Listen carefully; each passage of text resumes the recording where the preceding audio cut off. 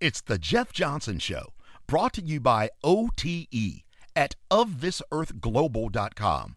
OfThisEarthGlobal.com. Clothing, connection, OTE.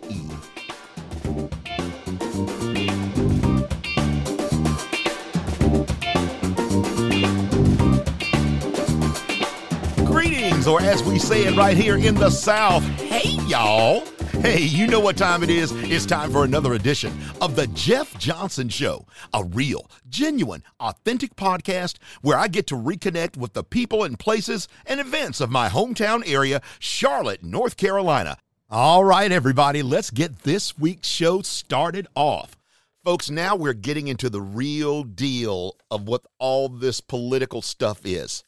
You know, it is really interesting to me after the recounts and everything that's going on that it is coming down in terms of control of things to one state and one state only. That's the state of Georgia. That's right, Georgia. I live in Georgia right now. I am in Atlanta in John Lewis's district, Fulton County, and I'm telling you, the energy here is amazing. The things that are getting ready to happen are just off the charts. And it can be a bit confusing. There's no doubt about it. I mean, I try my best to stay up on top of these things. You know, I'm online all the time. I'm reading stuff. But to, average folks, just people that are trying to get by every day, this barrage of information can be tough. So what I am going to do today is I ran upon a really good interview from the folks at 538. I don't know if you know about 538, but they are a fantastic opinion, political, sports website that, in my opinion, is a very fair and balanced site. And I think you can get credible information. They've been rated as reliable and fair by many, many groups. So I think that this interview that you're going to hear featuring a gentleman who is the senior writer, I think, for the AJC. His name is Perry Bacon Jr., about the Senate runoff elections in Georgia here, because everything's underway now. The campaign's underway. They're spending tons of money on television, doing all these things. The interviewer's name is Galen Druk, and I've always found him to be fair. He asked some very probing and insightful questions, and I felt that this interview was one that could clear up a lot of things or bring you up to speed. So we're going to play it right now for you, and I hope you enjoy it. I hope you have a lot of questions, because I've been getting a lot of questions from folks. What's going on down there? I believe that this interview does that. Check it out. You're listening to the Jeff Johnson Show. This is 538 talking about the Senate race in Georgia. Big props to them for putting this out. I'm glad I can share it with you. Here it is.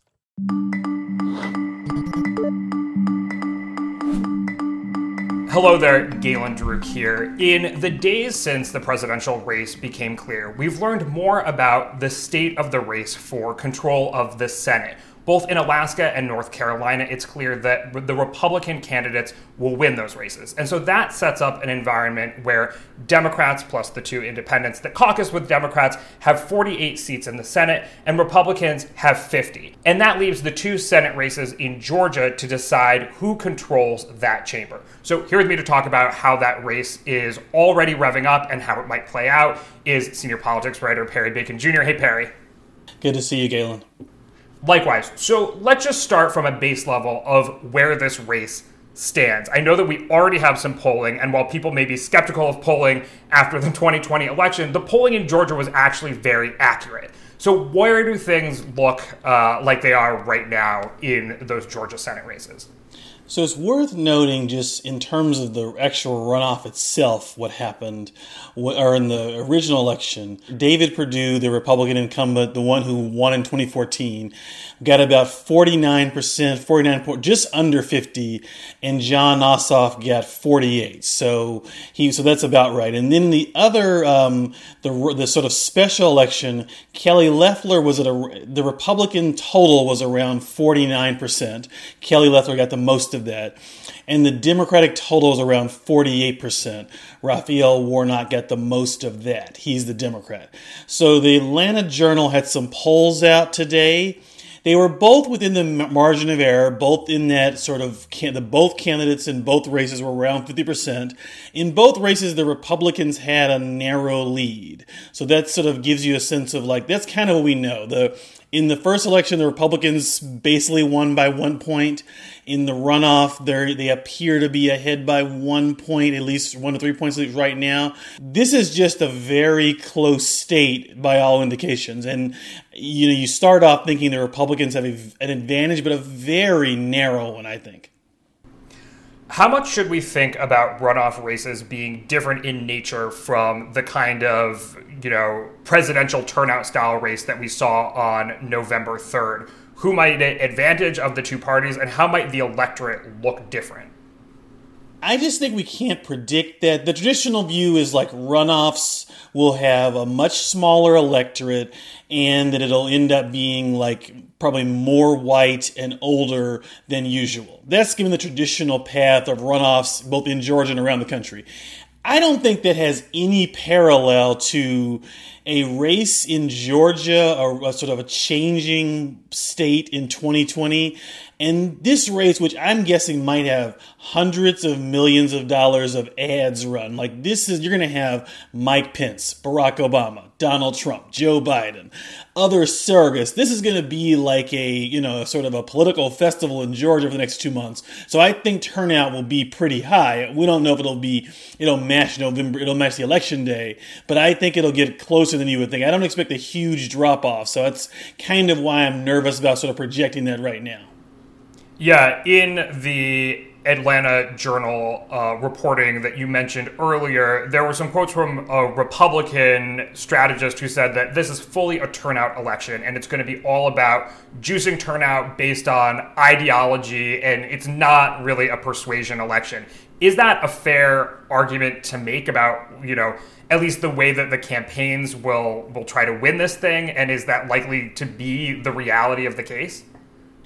I don't think so. I mean, for two reasons. So the first is it looks like Biden got about 49, he got close to 50, and Ossoff got a little bit close to 49, and the Democrats combined got about 49, 40 in the other race, or Ossoff got 48. And so it looks like Biden is 1 or 2 points above the Democratic candidates, which tells me there must be some amount of voters there who, for whatever reason, may have voted for one of the Republicans for Senate and Biden. So I do think it's a tiny universe, but I suspect there is a universe of people who are persuadable voters who are not necessarily, going to be for one party or the other in both races. And I think that matters. And so even though I think broadly that's true, is that both campaigns will be focused heavily on turnout, and I think that's important, particularly in a state like Georgia where you have a lot of African-American voters, about a third of the electorate. You have a lot of white evangelicals, and you sort of know which party those blocks are going in. The evangelicals for the Republicans, the African-Americans for the Democrat. But I think there is a universe of small, but a universe of voters who might swing, and I think that's important. And I think that affects the campaign strategy. So I saw Ossoff in an interview with Axios today, and he's very explicit about he's against the Green New Deal, he's against Medicare for all, he's against adding judges to the Supreme Court. So those are not, those decisions he already had, but that tells me he's thinking about, is there a moderate voter who's kind of a Biden person who might back me as long as I don't seem too left. So I think there actually is some persuasive voters, and I think the Democrats in particular will try to win them. I do get the sense, watching the Republicans so far, like Loeffler's and Perdue's first move out of the gate was on Monday when they sent this public statement attacking the Secretary of State of Georgia, who is a Republican, saying the election there was not conducted well. And it seems to me that they didn't really name anything wrong with the election that happened there. So it seems to me the problem with the election is he conducted an election that appears to have allowed Joe Biden to beat Donald Trump. So that told me that they're really going to push hard for aligning with Trump. And I think that so I think Loeffler and Perdue may run a pretty base campaign. But there too, I do think part of their message will also be, if you're a voter and you sort of assume that Biden will be president and the House is controlled by Democrats, I assume there might be some kind of Atlanta suburb voters who maybe don't want Democrats in control of all three. And I assume Loeffler and Perdue will try to sort of hit those voters too. Maybe people who might have voted for Biden but want to check on the Democrats. Yeah, I was going to ask, what are the issues here? Is the whole message of this campaign going to be from Democrats, hey, we need to get control of the Senate so that we can do things like reform health care or, pass a stimulus plan, etc., whereas Republicans' whole argument is going to be like, we need to prevent Democrats from getting a trifecta? Or are they going to try to make this more local and talk about Georgia-specific politics and not control of the Senate writ large? So, a couple things. So, first of all, the Republican message is going to be complicated by the fact that it doesn't look like Trump is going to concede right now or anytime soon. And Loeffler and Perdue, I don't think, are going to say Trump lost definitively. So I think their message is going to be, at least so far, Loeffler's message has been, we need to keep our Senate majority. It has not been, you must save us from a Democratic trifecta, because they're not really conceding that's happening. And I wonder if that changes. But they're talking about national issues. They're talking more about that. Ossoff, I saw, had a press conference yesterday talking about the health care bill and attacking Perdue for voting to repeal the ACA. So that's kind of the similar pre-democratic message about health care. So I think he's going to do that. So that's kind of a local, and he mentioned Georgians who might have health care problems and want to keep the ACA. So he's keeping it a little bit local. Raphael Warnock is talking about health care too. But this is a nationalized race, and I think they're acknowledging that. So Warnock is having an event this week with Pete Buttigieg. It's like an online fundraiser. And then in person, Loeffler had an event today with Marco Rubio. So they're already bringing in national surrogates, and Pence has already said he's going there. So I don't think anybody's ducking from this race being national. I think the question might be, how left do the Democrats run and how right do the Republicans run? And I think both campaigns, like Buttigieg and Rubio, are not the most right-wing or left-wing figures, which tells me there's already some sense that the campaigns are going to try to hit some people in the more center parts of the electorate. Yeah, I'm curious what kinds of national figures get brought in, because presumably both parties have national figures that wouldn't actually be particularly popular in Georgia. I mean, you think about Trump seemingly has moved Georgia to the left by dint of him being an unpopular Republican president. Meanwhile, you have to imagine that figures like Nancy Pelosi or Bernie Sanders are not also going to be popular in, say, those Atlanta suburbs where Biden picked up new swing voters. So who are the parties here relying on to kind of do their work for them? Is it going to be Stacey Abrams? Is it going to be Mike Pence? Is there a role for Trump? Trump and Pence, I'm pretty sure, are going to be there. And so even though you could argue that Trump might lose you some voters in the Atlanta suburbs, I think they're betting that the turnout is going to be high. They need him to turn out people in the rural areas. Like Loeffler is a appointed senator. She's not won an election before. She's not that well known. So I would think that they're going to have Pence as a safer surrogate, but Trump is probably a bigger turnout, maybe for both sides. But I think he's going to come there.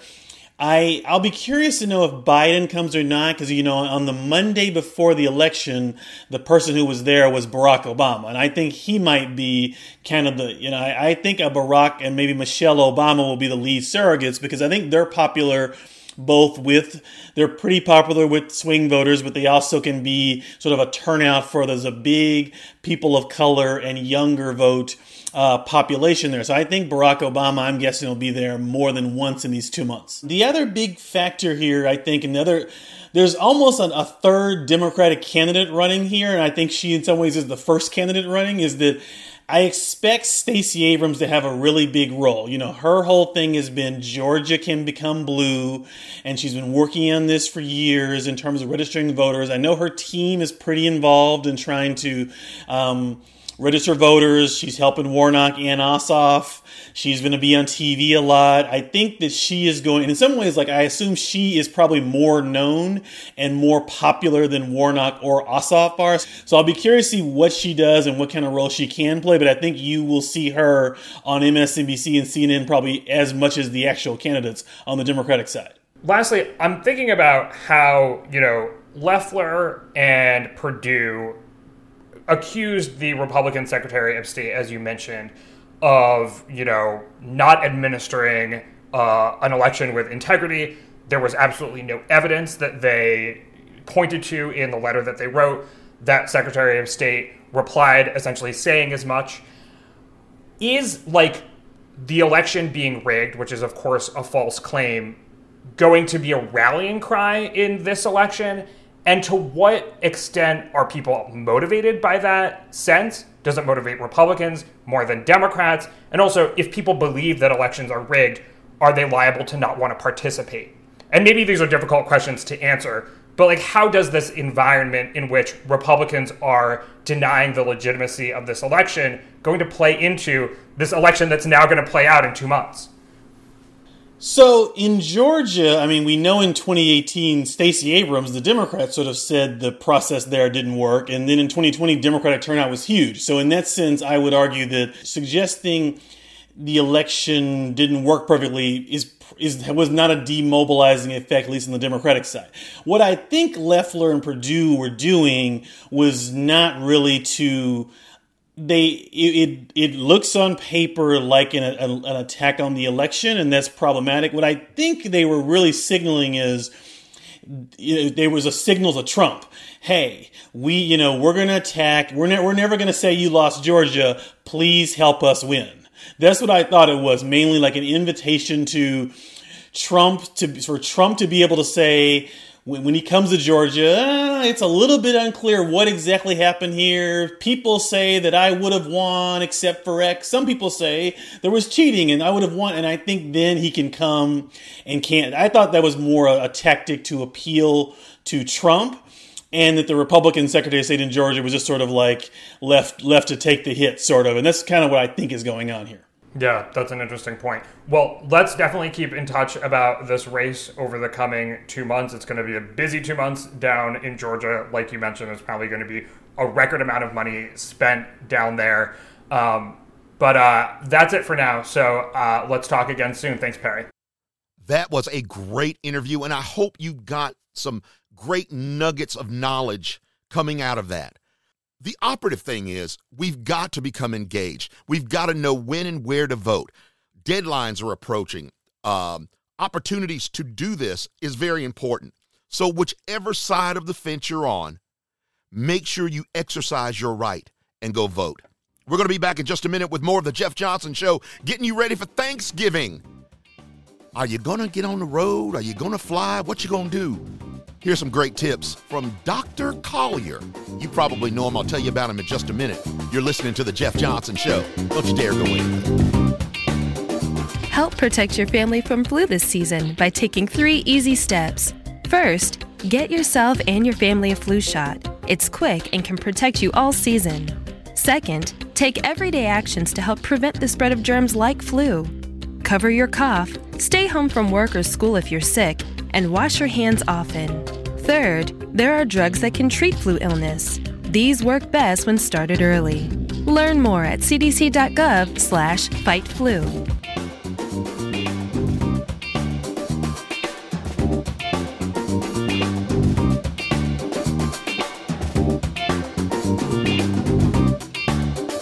Welcome back to the show, everybody. You know Thanksgiving is right around the corner. Man, I'm telling you, I love Thanksgiving. I just love the fall. I love the fall. I love the winter, all that stuff. But Thanksgiving is one of those wonderful opportunities to be with family and friends.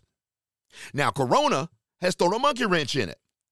And you're hearing things from all over the place. What do I do? Do I stay? Do I go? Do I do whatever? This particular interview, which comes from the Ricky Smiley Show. I love listening to him. He's crazy. And there's a gentleman who's on his show an awful lot. His name is Dr. Collier, very well-known physician, medical doctor. And he has some really good points about what you can do. So take a listen. And whatever you do, be safe to yourself and your family. This corona stuff is no joke.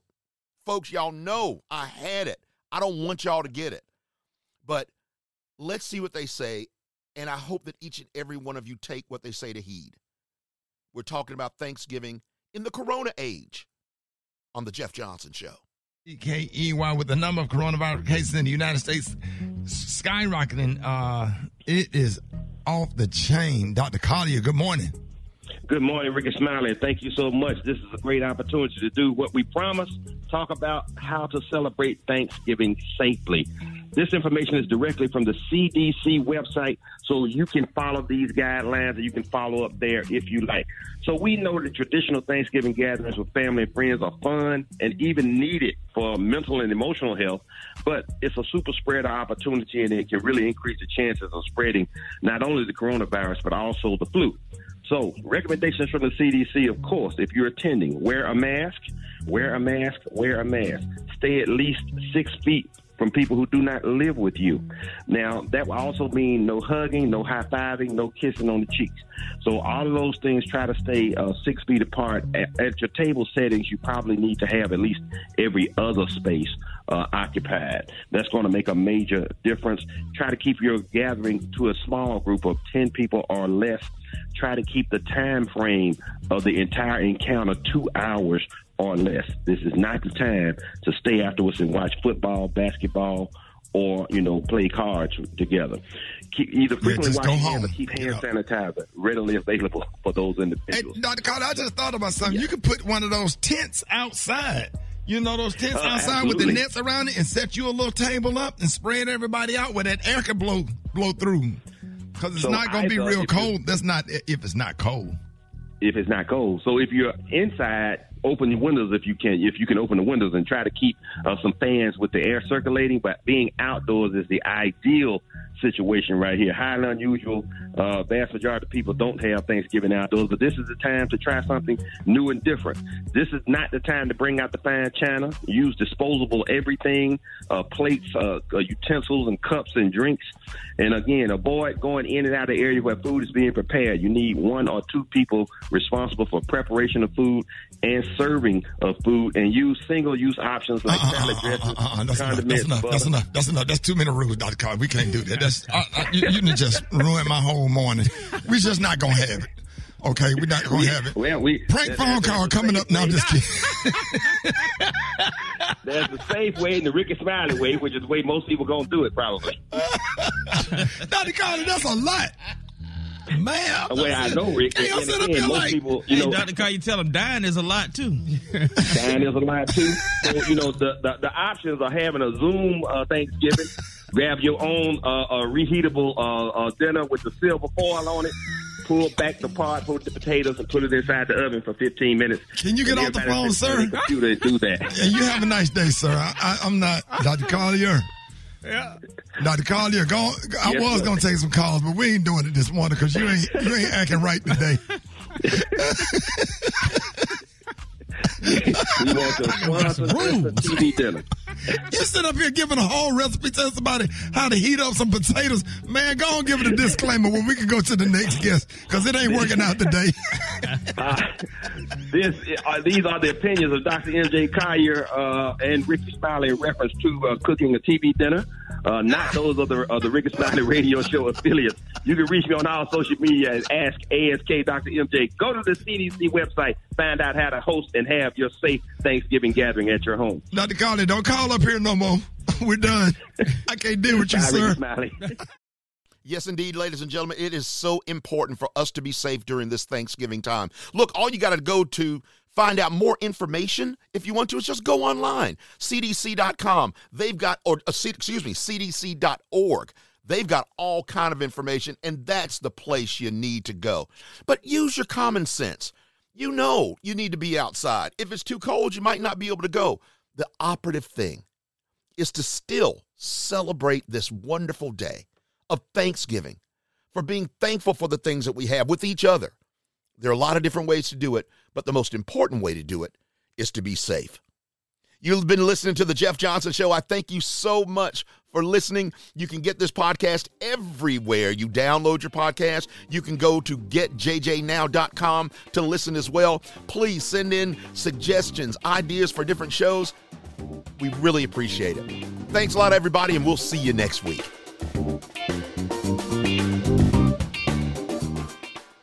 It's the Jeff Johnson Show, brought to you by OTE at ofthisearthglobal.com.